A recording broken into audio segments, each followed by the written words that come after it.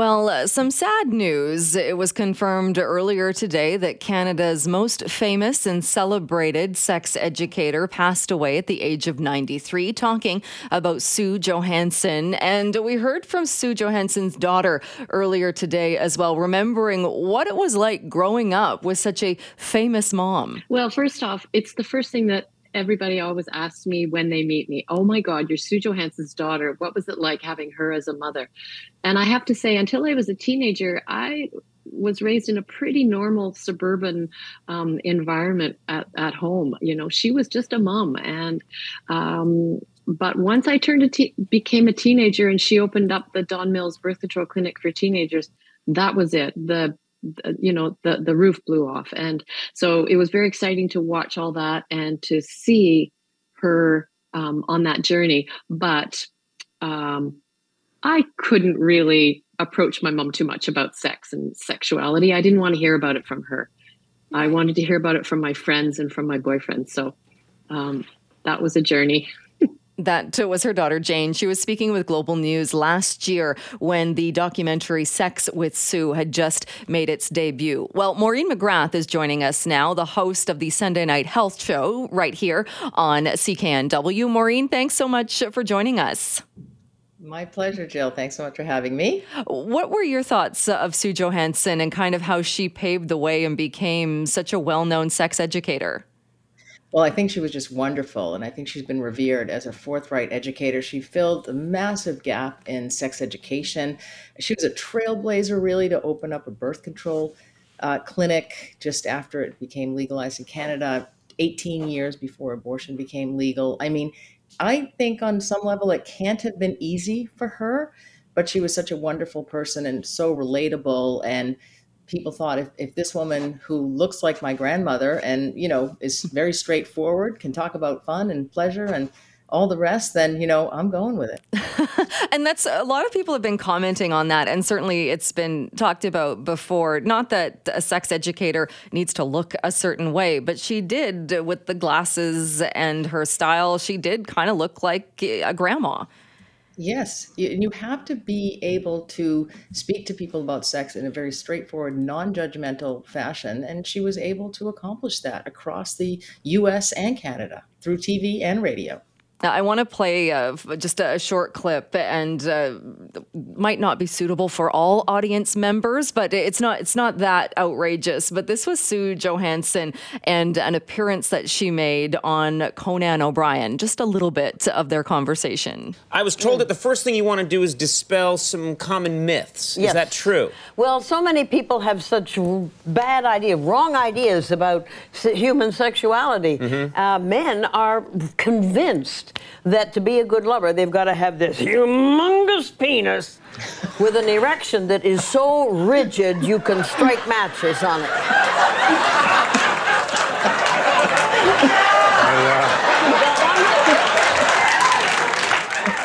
That led to a lot of back and forth, and she went on to say, "You don't need any of that." But I mean, there she was on Conan O'Brien, just making people laugh and talking about it. That's exactly right. No, there are so many myths about sex to dispel. I thought it was going to be about the power men have in sex. But anyway, there's just so many different things. And, when you're laughing about it and you're learning at the same time, there's no greater gift to people because it's such an important subject and it's so related to overall general health as well.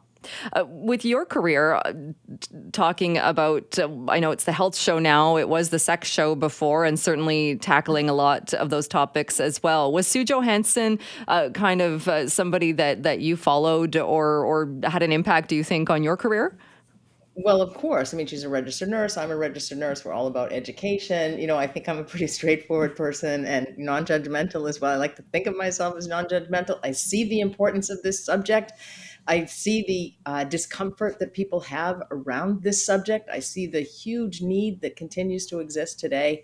And, of course, I mean, she was a trailblazer. I mean, loved her approach, loved her attitude. I dye my hair. That's different. No, I will always dye my hair. But she just had a certain way, and I think that needs to continue, even in the face of the discomfort and the laws and legislation that has been changing around things that are related to sex and sexuality. So, of course, she's had a tremendous impact on my career. I know what we heard today when it was announced that she had passed away, that she had passed away in a long-term care facility in Ontario. Her family was with her as well. I don't know a lot about what led up to her death, but I'm guessing that, like many people, she would be horrified with what's happening with women's rights and reproductive rights in the United States. Oh, she absolutely be horrified. I'm sure that was what launched her career. The fact that we were actually making progress for women in 1970. I think we've taken, so many steps backward. And, I've received so many messages today, which I'm really surprised about, from patients and friends and people that know the work that I do. And they've all said, she helped me so much. And, so many people have felt so badly because they felt that they had received such great gifts from her. Do you think it would be as controversial today? I mean, I guess there would be some topics that would be the same, other things that she would focus on, but a much different reaction, I think, when she started doing radio and started doing radio and TV and talking about these topics again that people were, and in many cases are still uncomfortable. Yeah, people still are. And I think one of the reasons maybe she became so infamous, so famous with so many people, is because she was hilarious. People saw the humor in it, and so they were able to accept it. Today, given the division in politics and the political landscape, and the fact that women are, not advancing as maybe they were back in 1970 at the same rate, this is needed even more. But she is still needed, is the bottom line. And I think she'll live on in people's hearts and minds and bedrooms for a long time. And how important is it, and you must see this in your practice and what you do as well, in that somebody might make the argument, oh, well, you can Google anything now and you can get the Google response, you can find out the answers to your questions. But how important is it to have an actual person, an actual human being that can talk about this stuff? Well, I think it's critical because you want to share your own story. In the presentations that I give across this country, I will give them everything. I talk about everything. I don't want to withhold any information. And afterward, people still want to share their personal story, whether it be at that presentation during that time or in a follow-up appointment. Because there's nothing like connecting with somebody actually understands what your question is, what your thoughts are, what your fetishes are, what your ideas are, what, the sex education you may or may not have had, or the messages that you may have received that were unhealthy and inappropriate. So I still think there's a huge need, and a lot of sex educators have gone online, especially since the pandemic, but nothing like sitting down in a room, chair to chair, just letting it all out. And I would think, too, that was part of her appeal as well. Like you said, this amazing sense of humor. She knew what she was talking about. She also seemed, I never met her in person, but she seemed like somebody who, even if you were uncomfortable with the subject matter, that she would be really approachable and really easy to talk to.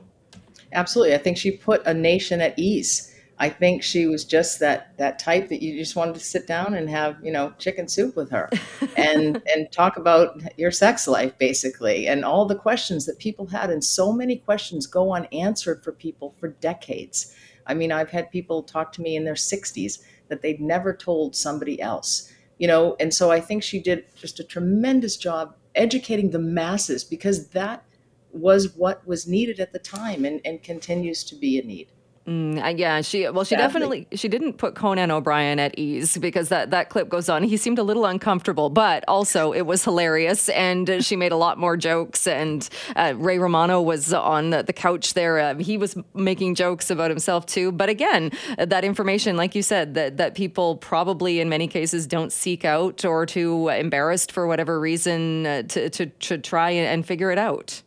Yeah, and I think people felt she was talking directly to them. You talked about having that one-on-one. I think people got that from her in some magical way. All right. Well, Maureen, thank you so much for joining us and for talking about Sue Johanson today.